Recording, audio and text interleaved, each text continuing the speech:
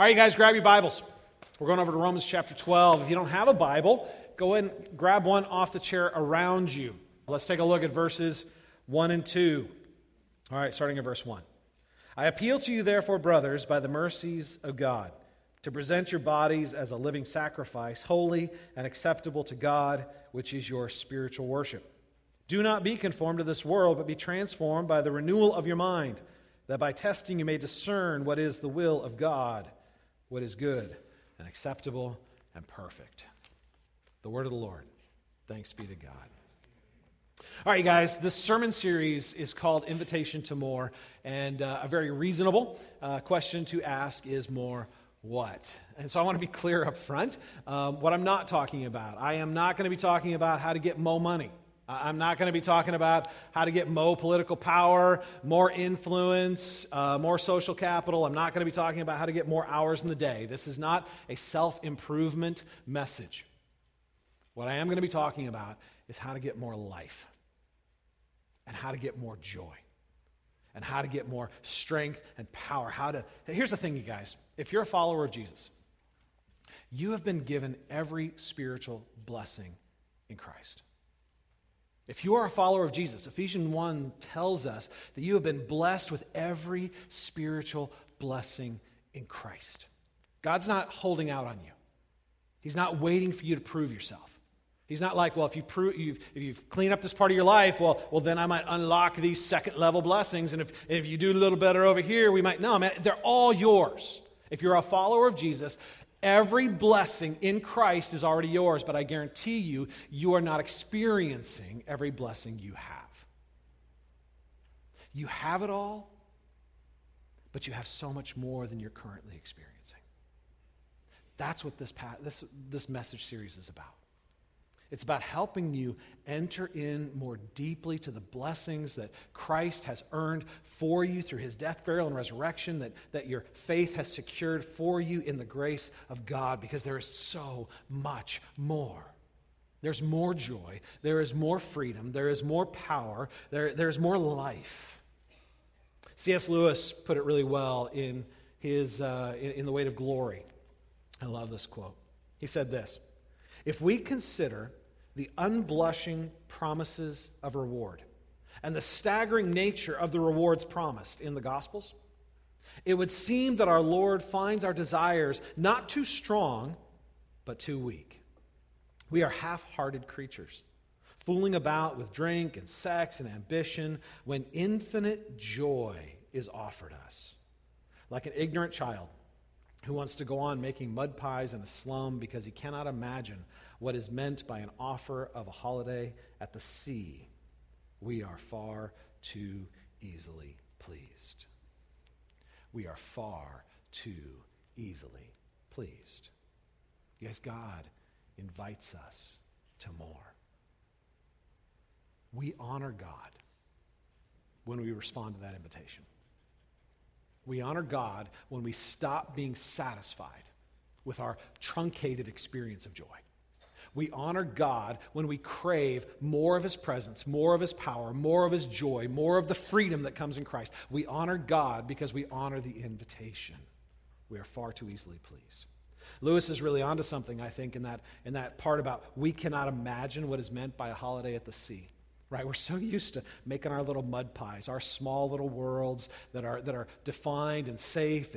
It's what we've experienced, it's what we're used to, and we can't really esteem and understand what is actually being offered to us. Right, some of you have never been to the ocean, right, and so the idea of a holiday at the ocean is, I don't know, you don't even know what it's like. In fact, especially right now, some of you might find it threatening and uninviting. As somebody who was raised in California and loves the ocean, man, I absolutely love it. Here's the thing. I think often we don't know what we're being offered. Like, we don't know what we're being offered. I think often we don't respond to God's invitation to more because we don't know what it is when it's offered to us, and we don't esteem it for what it is. We just don't see how incredible the promised blessing is. Here's the thing. Our passage is a good example. There's an invitation to more right here in Romans 12, 1 and 2 that I think is pretty easy to overlook. It's right there in verse 1. All right, in verse 1. He says, I appeal to you, therefore, brothers, by the mercies of God, to present your bodies as a living sacrifice, holy and acceptable to God, which is your spiritual worship. Present your bodies a living sacrifice. You're like, Steve, that doesn't sound fun. That doesn't sound appealing. That doesn't sound like an invitation to more. It sounds like an invitation to less, right? Well, here's the thing. For the first readers, the Roman Christians who read this, it would have been even more striking because in the old world, I guarantee you pretty much everybody in that audience, everybody who heard these words, had seen actual animal sacrifices taking place in a temple setting, right? And so it would have been a very vivid image in their mind. And what Paul is doing, he's like, hey, you guys, I got an invitation for you. An invitation to more, man, more life, more blessing, more. And you know what? You know how those animals are taken to the temple to be sacrificed? I want you to do that. I want you to present your body to God as a living sacrifice. Now, not in a single heroic act, right, where you can work up enough courage and then go die real fast and, yeah, I did it. No, not like that. I want you to climb up on the altar to die, and then I want you to stay there. I want you to choose to go there, and I want you to choose to stay there and never come down. I want you to be a living sacrifice. Now, let's be honest, you guys. That probably doesn't sound like an invitation to more. The invitation feels a lot more like an invitation to less. Instead of an invitation to increased blessing, it feels like an invitation to increased suffering, to a diminishing of joy, to a diminishing of freedom, to a diminishing of strength. And that's why we look at it and we're like, no thanks. And you know what? That's not unique. We find this pattern throughout the New Testament. We see this where Jesus gives these incredible invitations and people don't see them for what they are, right? In Mark chapter 10, we have the story of this guy called the rich young ruler. The rich young ruler was this guy who just had it together, man. He was religious and moral. He was self-controlled. He was industrious and had built capital. He had worked hard and he had been able to save money. He had the respect of people, and like all rich people, he was probably really good looking, and so people just liked him. He was one of those guys, and he heard Jesus speaking, and he was like, man, I like this Jesus guy. I need to learn more about this Jesus guy. And so he comes to him, and he's like, good teacher, which is really, really high praise. And he comes to him, he says, what must I do to get eternal life? Now, I want you to realize he's not just asking, how do I live forever? Right? Because if you have a miserable life and you live forever, that's eternal misery. Right? He's not talking about a quantity of time. He's talking about a quality of life. He's saying, how do I have the kind of life that is so full of joy, so full of power, so full of freedom, so vibrant that it cannot be defeated and it never ends? How do I have eternal life? Not just eternal existence, but eternal life. And Jesus looked at him. The text tells us that he loved him, that he had compassion on him. So he wasn't trolling him. He wasn't punking him. He looked at him, he says, I'll tell you what, sell everything you have and follow me. Jesus was giving him a profound invitation to more. But the rich young ruler perceived it as an invitation to less. He was deeply grieved because he owned much. And so he walked away, grieved in his spirit, sorrowful, confused. Same thing happened to Nicodemus in John chapter 3. Nicodemus shows up in the middle of the night. He is a Pharisee, a highly educated person who sits on the council. Like he's highly respected, highly educated. He has earned himself a place in society. And he comes by night to Jesus and pretty much asks the same thing, kind of like, hey man, what is this whole thing about eternal life? And Jesus is like, man, if you want it, you have to unlearn everything you've learned. You have to step away from your credentials.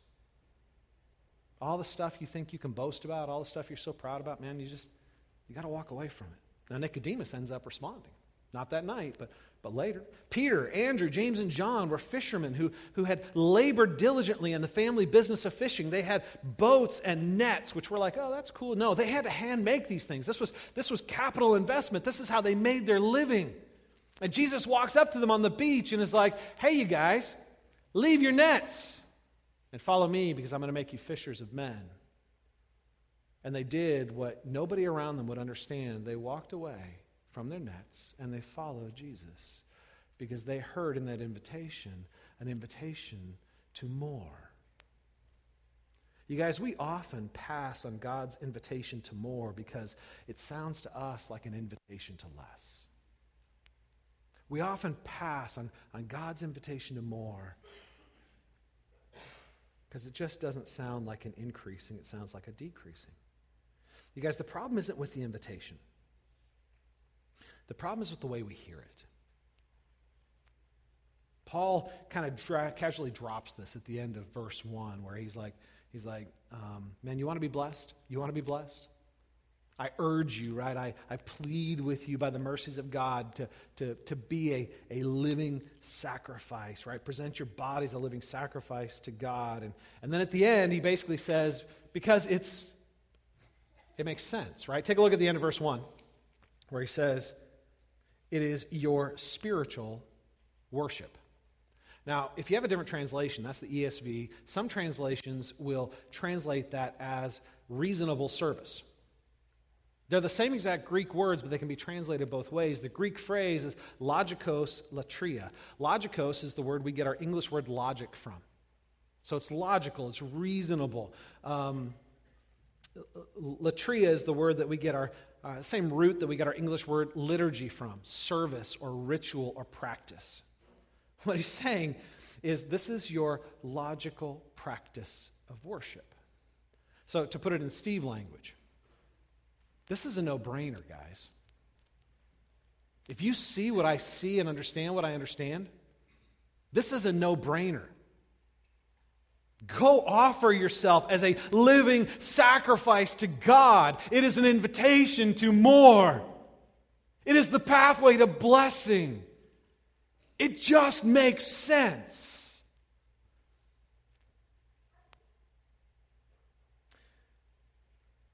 Paul's arguing that if you understand what I'm saying, if you see the way I see, this request will not only seem reasonable, it will be overpoweringly attractive because you will see it as an invitation to more blessing, more life, more joy.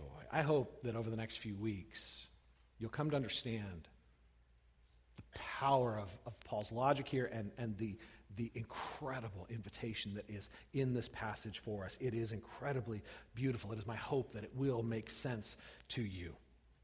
But for that to happen, we're going to need a radical shift in the way we see, in the way we perceive life. And in fact, Paul says that in verse 2, right? In verse 2, he says, "Do not be conformed to this world, but be transformed by the renewal of your minds." Do not be conformed. What Paul is saying is that there is a default mode to the human heart that is universal to all of us. You guys know what I mean by default mode, right? Like if your computer goes all haywire, you press some buttons and you do some special things. I have no idea what I'm talking about, but I do know that what ends up happening is you go back to default mode. It's like the starting point, right? It's where everything else is built on the default mode, but the default mode is always in there, and you can always go back to it, right? There is a commonality to the human experience. There's a commonality to the human heart that is the default mode, something we all share in common. You may have different pursuits than me. You have different passions than me, different personality, different enjoyments. But at the heart of it, when you get all that stuff, you pare that all away, you get down to the heart motivations, the root of it. There's a commonality to you and to me and to all of us that is the default mode of the human heart. You are conformed to it because you're born with it. It's what the Bible calls the world, right? That's why he says, don't be conformed to the world, right?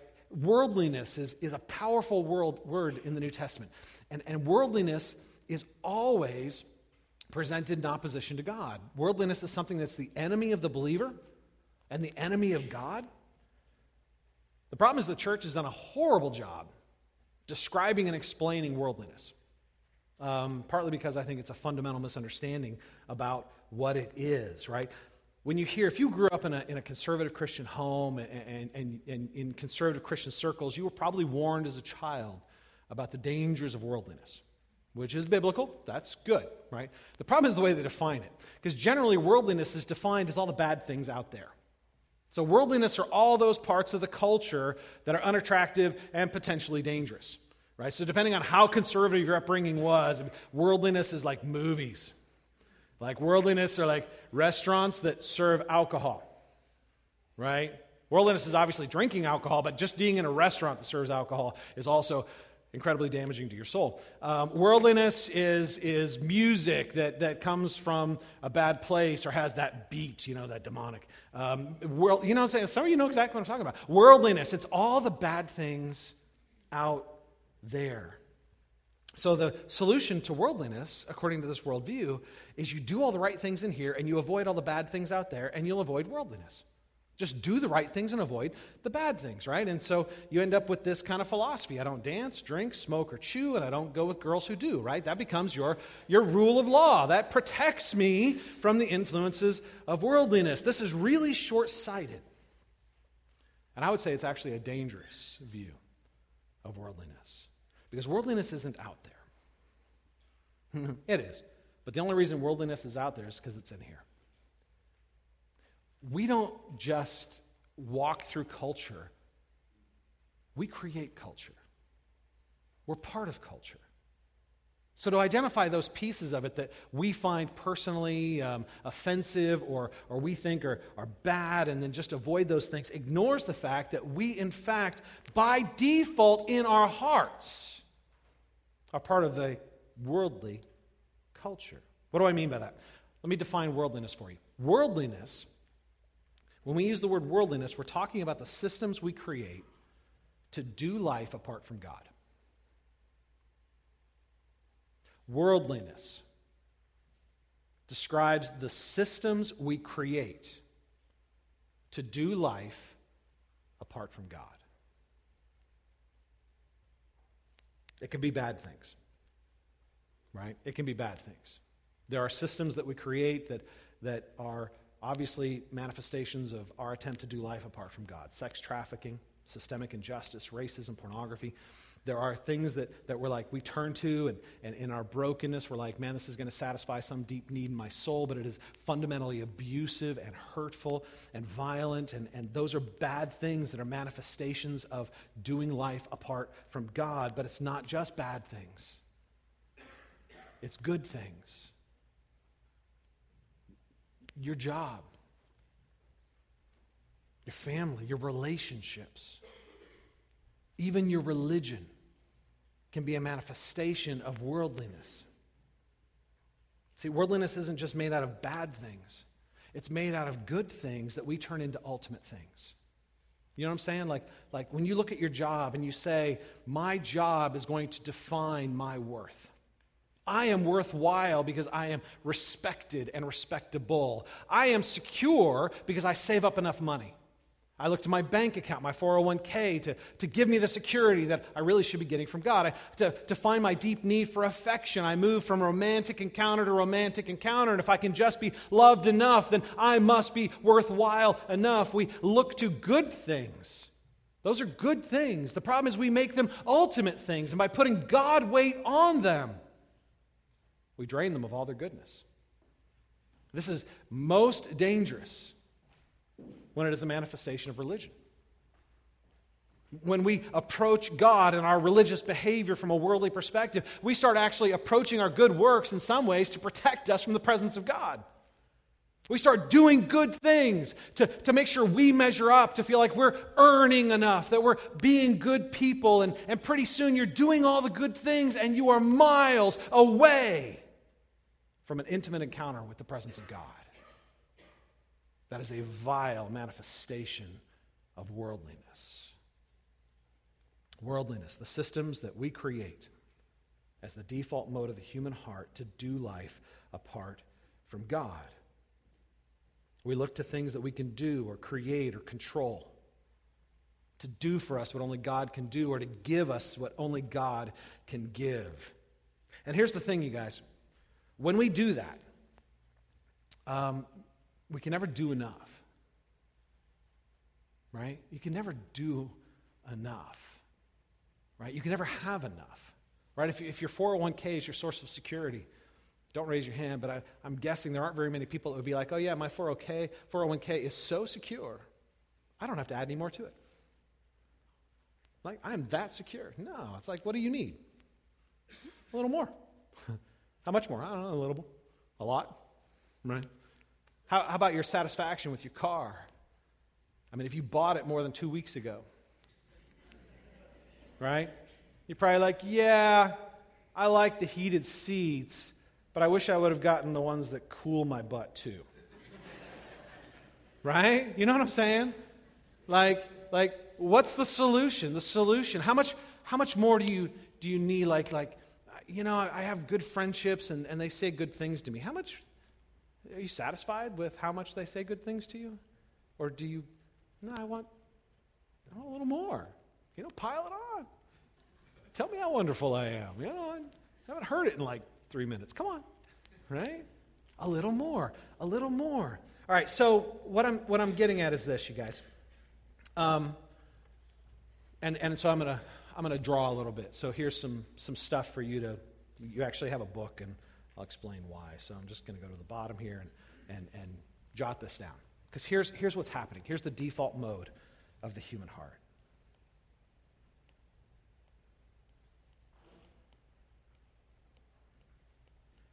It starts with what I have. And we're always evaluating what we have. Do I have enough? Is it good enough, what I have? And as we're evaluating what we have, whether it is enough money or enough comfort or enough fame or enough security or enough affirmation, we always come to the conclusion that what I need is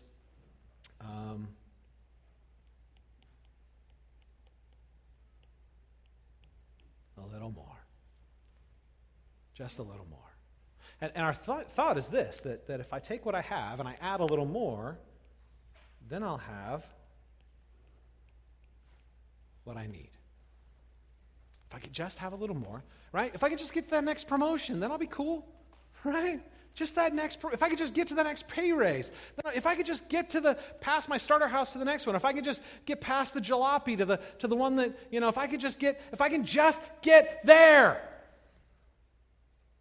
right? But what ends up happening is when you get here, what happens? It becomes what you have, which means you always need just a little more, right? It is this cycle where no matter how much you get, it's always what you have. And when you look at what you have, you always need a little more, right? And the problem is we know that this, in the end, betrays us. In fact, we learned that at a very young age, right? Remember your first Christmas when you were like, if you just give me a Red Ryder BB gun, I will be happy forever. No, it'll shoot your eye out. No, please, if you just give me the Red Ryder BB gun, I'll never ask for anything again. Parents are like, I've heard that. I guarantee you've said that, right? And you probably believed it in the beginning because you really thought if I could just get, and then you're like, it was so awesome, I love it. What's next? The BB gun was cool, but I think I want a video game. The video game was cool, but I think I need a better video game. The console was cool, but I think I need a better console. The movie was good, but I think I need a better movie. The car was good, and it was overwhelming. And so what ends up happening is when you get it, there's like this cathartic release of tension. What ends up happening is when you get the good thing, you're like, oh, that feels good. I like that. But it doesn't last. So what ends up happening is you subtly stop chasing what you need, and you start chasing the experience of getting more. Because you know you'll never get what you need. Despair sets in. and you start realizing it's never going to be enough. And that's why many of us, honestly, have learned to just settle in the Christian life, even though there's radical promises of incredible life and power and beauty. And we just read it and we're like, yeah, well, I've been disappointed in every other area of my life. And so I've just learned to kind of settle, So if I get a little bit, then it'll make me happy. And so we go through this cycle. If I could just get a little bit more, that'll be a cathartic release. It'll make me feel good. And so we end up like on Sundays, if I can just get one thing to encourage me through the week, if I can just, and then it's all good. And we just go from thing to thing to thing to thing. You guys, this is worldliness. This is worldliness. This is the default mode of the human heart. And the problem is we take this practice and we apply it to following Jesus. We look at Jesus through the lens of worldliness. If I could just get a little more, if I can just get a little bit more. We resent when we don't get it. We get a cathartic release when we do. But we're never surely satisfied. We're definitely not experiencing abundant life. I've got a river of life flowing out of me. You guys ever sing that song? You're like, no. Okay.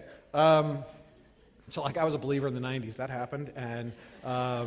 And so as a believer in the 90s, there were times when I was leading youth groups, and that was one of the songs we would sing. I've got a river of life flowing out of me, right? And there were so many times I'm up front singing, why I got a river of life? And I'm thinking, no, I don't. I don't have a river of life flowing out of me. I'm actually really frustrated and not very happy. But I guess this is what it means to be a Christian. You just learn to deal with it. There's so much more. So when I moved to the Midwest, I discovered this thing called the above-ground pool.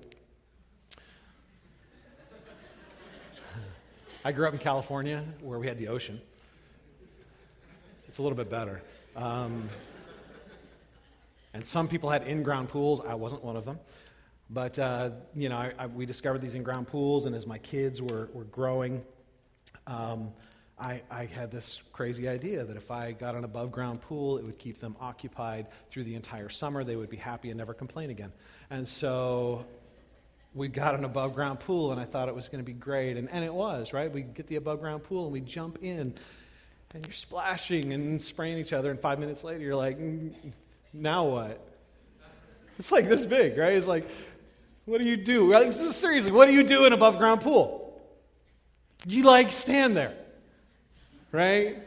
I'm not one of those guys who likes to just give me a floaty and I'll just, no, I want to do things. And so you're like, hey, let's play Marco Polo, I got you. All right, that's over. It's only like this big, right? And so pretty soon I discovered this trick, you guys ever do the, you know what I'm talking about? Like it's like you just keep moving and pretty soon the whole thing starts, the whole thing's rocking and the water in the middle is dipping and it's sloshing up over the sides and you're just charging, and it gets even better when you have little kids behind you, right? Because my three kids are back there and we're chanting and singing and this thing's just moving, and pretty soon you pick up your feet and you think it's going to be like being in the rapids, and it's really more like just being in a lazy river, but you pick up your feet and you're floating around in a circle, and I look back and I see my two kids laughing, and I have more than two kids, right? So then I'm like, where did Isaac go? My youngest, the little one. I stand up and it was like a toilet bowl. It had just sucked him in and he was spinning. And so I reach in and I grab him out and I rescue him from the current. You guys, that's what we need God to do. We're in the current of worldliness. It is the default mode of the human heart, and it will pull us down into the darkness of despair, and we won't even notice. We'll make excuses. We'll tell ourselves stories, and meanwhile our hope shrinks. Our expectations go down, and we're just going through the motions. We need grace to break in and pull us out. You guys, once you get used to the current of worldliness in your life, it's just how you see everything. It shapes how you see everything. And as a result, we all kind of are in the same current, and so we all kind of believe the same thing, and we all reflect the same values back to us, and so it only makes sense, right? We all know money can't make us happy, but we all still buy a lotto ticket, right? Like they've actually done studies that have shown that when people get a dramatic influx of wealth, it has a damaging effect on their emotional and intellectual well-being. Like people have to go to counseling to deal with it because it's damaging. And we're like, yeah, that's a problem I'd like to have. I like to learn from experience. Why? Because we all believe, we're all bought in to the same current. We all believe, I just need what? A little more. And if I can get, I don't know, 5 billion more, that'd be a little. Right? Oh, Lotto's up to 47 million, right? A little more. So we all buy in even though we know that it's not going to do what we hope it'll do. This is why God's invitation to more often looks so crazy to us. Because God's invitation to more will always call us to go the opposite direction of the current of this world. God's invitation to more is never in line with worldliness, because worldliness is all about doing life without God, and he will never give us his blessings without giving us himself. The invitation to more often doesn't make sense to us because it seems to take us in a direction we're not trying to go.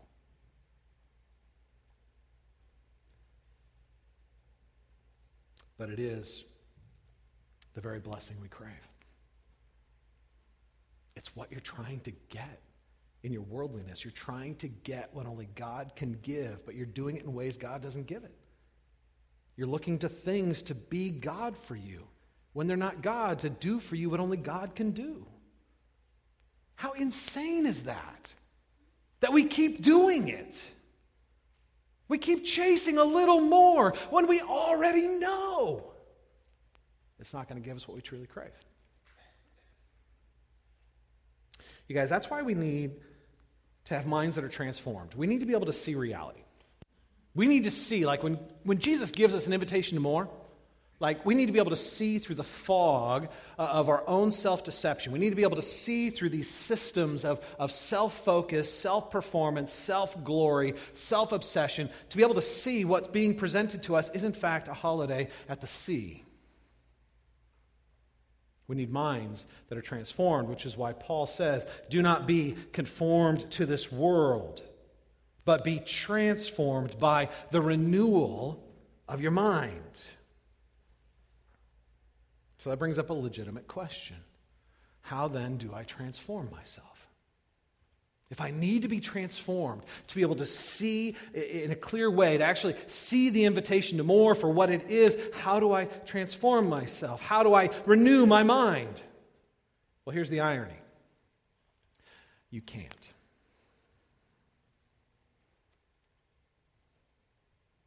You can't. Here's the thing, you guys. Worldliness is all about what I do. It's what I do for myself, what I do for God. It's what I do to build up my pride or to hide my shame. It's what I do to expand the boundaries of my own self-glory. It's what I do to achieve greater levels of self-protection or self-advancement. It's all about what I do. Worldliness is all about me acting, which means in the end that it's rooted in pride and driven by shame. God's way is always rooted in humility and driven by dependence. You can't transform your own mind, but he can. You can't renew but he can. It's not about you doing it for God so you can earn something from him. It is an offer from God to do for you what you cannot do for yourself. God's way is always the way of humility. God's way is never about my working for him to fix myself or improve myself or change myself. God's way is about my learning not to work for him, but to rest in his work for me. And that's why the verse doesn't say, go transform yourself by fixing your mind. It says, be transformed by the renewal of your mind. It is passive. For those of you who aren't English teachers, like I was, a passive verb is a verb in which the subject receives the action. Be transformed. It's not something you do, it's something that is done to you. You need to receive the action. It's not an action you do, it is something you must receive. And that transformation comes through this gift of the renewal of your mind. All right. I'm now going to kind of fill out this little arrow thing. Some of you have been like, man, you took long enough. I'm going to fill out this little arrow thing, and here's the thing. We're going to spend the coming weeks unpacking it. I can't unpack it all this morning. Okay? But the principles are found in verse 1, and I'm telling you, they are radically transformative. So here's the thing. The principle, how do we have a renewed mind? We embrace the principles of verse 1, right? Paul says, I appeal to you by the mercy of God. See, it begins with an experience of grace. It begins with an experience of grace. I appeal to you by the mercy of God. Mercy is when God doesn't give us what we deserve. Grace is when he gives us what we don't deserve, right? And so we're going to unpack that, but God breaks in. We're in this whirlpool of our own self-focus and self-obsession, and by grace, he reaches in and pulls us out of that current. He does for us what we cannot do for ourselves. His death, burial, and resurrection not only cleanse us from our guilt and our sin, but invite us into a new way of engaging and seeing life, not because we've earned it, but because he has earned it for us. We have this experience of grace where this God of love breaks into our self-centered worlds and meets us with radical outpouring of love. And that produces within us an experience of humility and joy, which is always expressed in gratitude. Gratitude is the combination of humility and joy. When God reaches in and pulls us out, it humbles us because we realize we couldn't have done it ourselves. It's humbling when a gracious God breaks in and says, I'm going to do this for you. Right? Think about when somebody has done something for you that you knew you didn't deserve. They loved you in a way that was unexpected and surprising. It humbles you. Right? You don't, at that point, you're not like, well, here, let me give you 5. Thanks, man. Thanks for loving me. Right? No. Like trying to pay for it belittles it. You would never do that. What do? When you have that genuine humbling of your spirit that produces this joy because you've been loved in a way you didn't expect to be loved, you were given an acceptance you didn't expect to give and you don't feel like you deserve, what do? You say, thank you.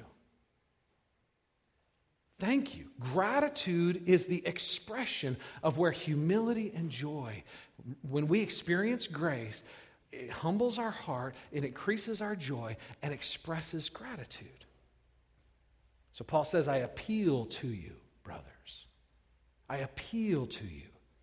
Think about the grace you've received. Let it produce in you this gratitude of heart. Because that's going to result in growth. See, what we want is the growth. We want to jump straight to the transformation. We want to jump straight to the end of the process. How do I grow? How do I fix myself? How do I solve this problem? How do I have this breakthrough? The key to growth is the dynamic interchange between grace and gratitude.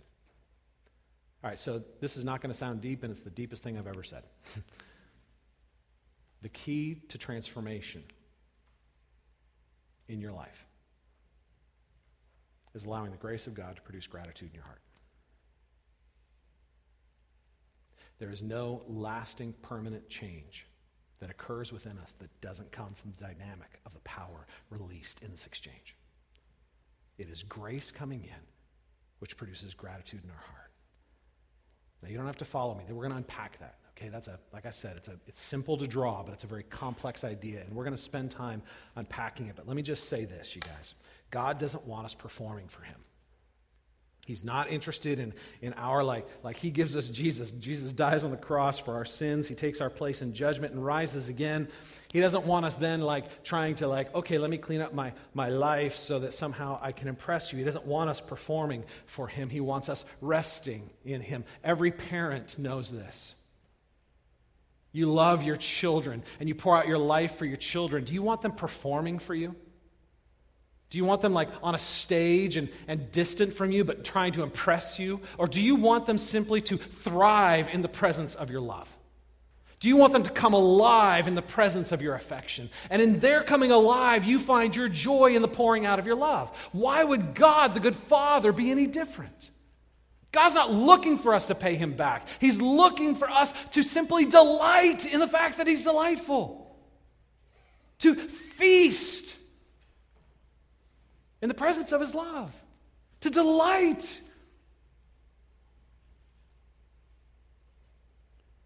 Love. The only appropriate response to love is love. Scripture tells us that. We love God because he first loved us. You don't love God because you try. You don't love God because of self-control. You don't love God because you fix yourself. You love God because he first loved you. Every true experience of growth in your life is the result of responding to love. That's how we're transformed. That's how we're changed. You know, this whole thing about I need to fix myself, I need to work harder, I need to earn God's favor, I need to clean up my life, man, that is slavery. It is a treadmill of self-effort. You're on that treadmill just chugging away and chugging away and chugging away, and you never seem to get there because you always just need a little bit more, and it is exhausting. God doesn't want you on the treadmill of self-effort. He wants you delighting in his presence. He wants you feasting on his love. He wants you responding. So that as he pours out his grace, you are being filled with a joy that grows from the soil of humility and is being expressed in deep and lasting gratitude.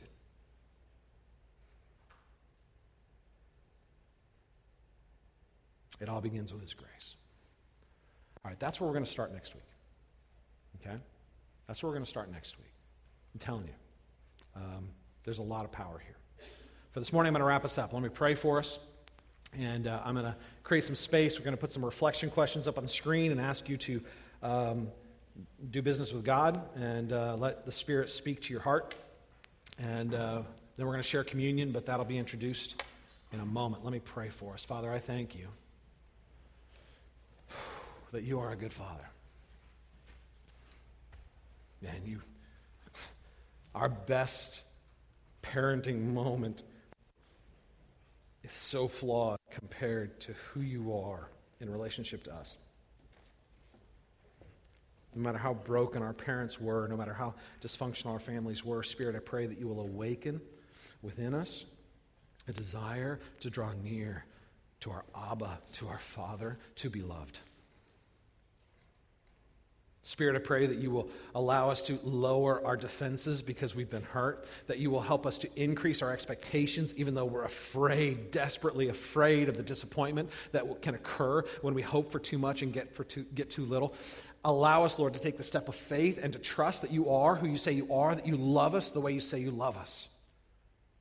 That our hearts might be open to the pouring out of the infinite love that you express to us in the person of Christ. And that experiencing that love, we might be set free. Spirit, you're the one that has to do this work in us. We need you to pluck us out of the current of our self-obsession, self-performance, of our pride and of our shame. We need you to do it. And we declare our dependence, and we do it gladly and boldly because we know you love us and that you are for us. And I pray for my friends this morning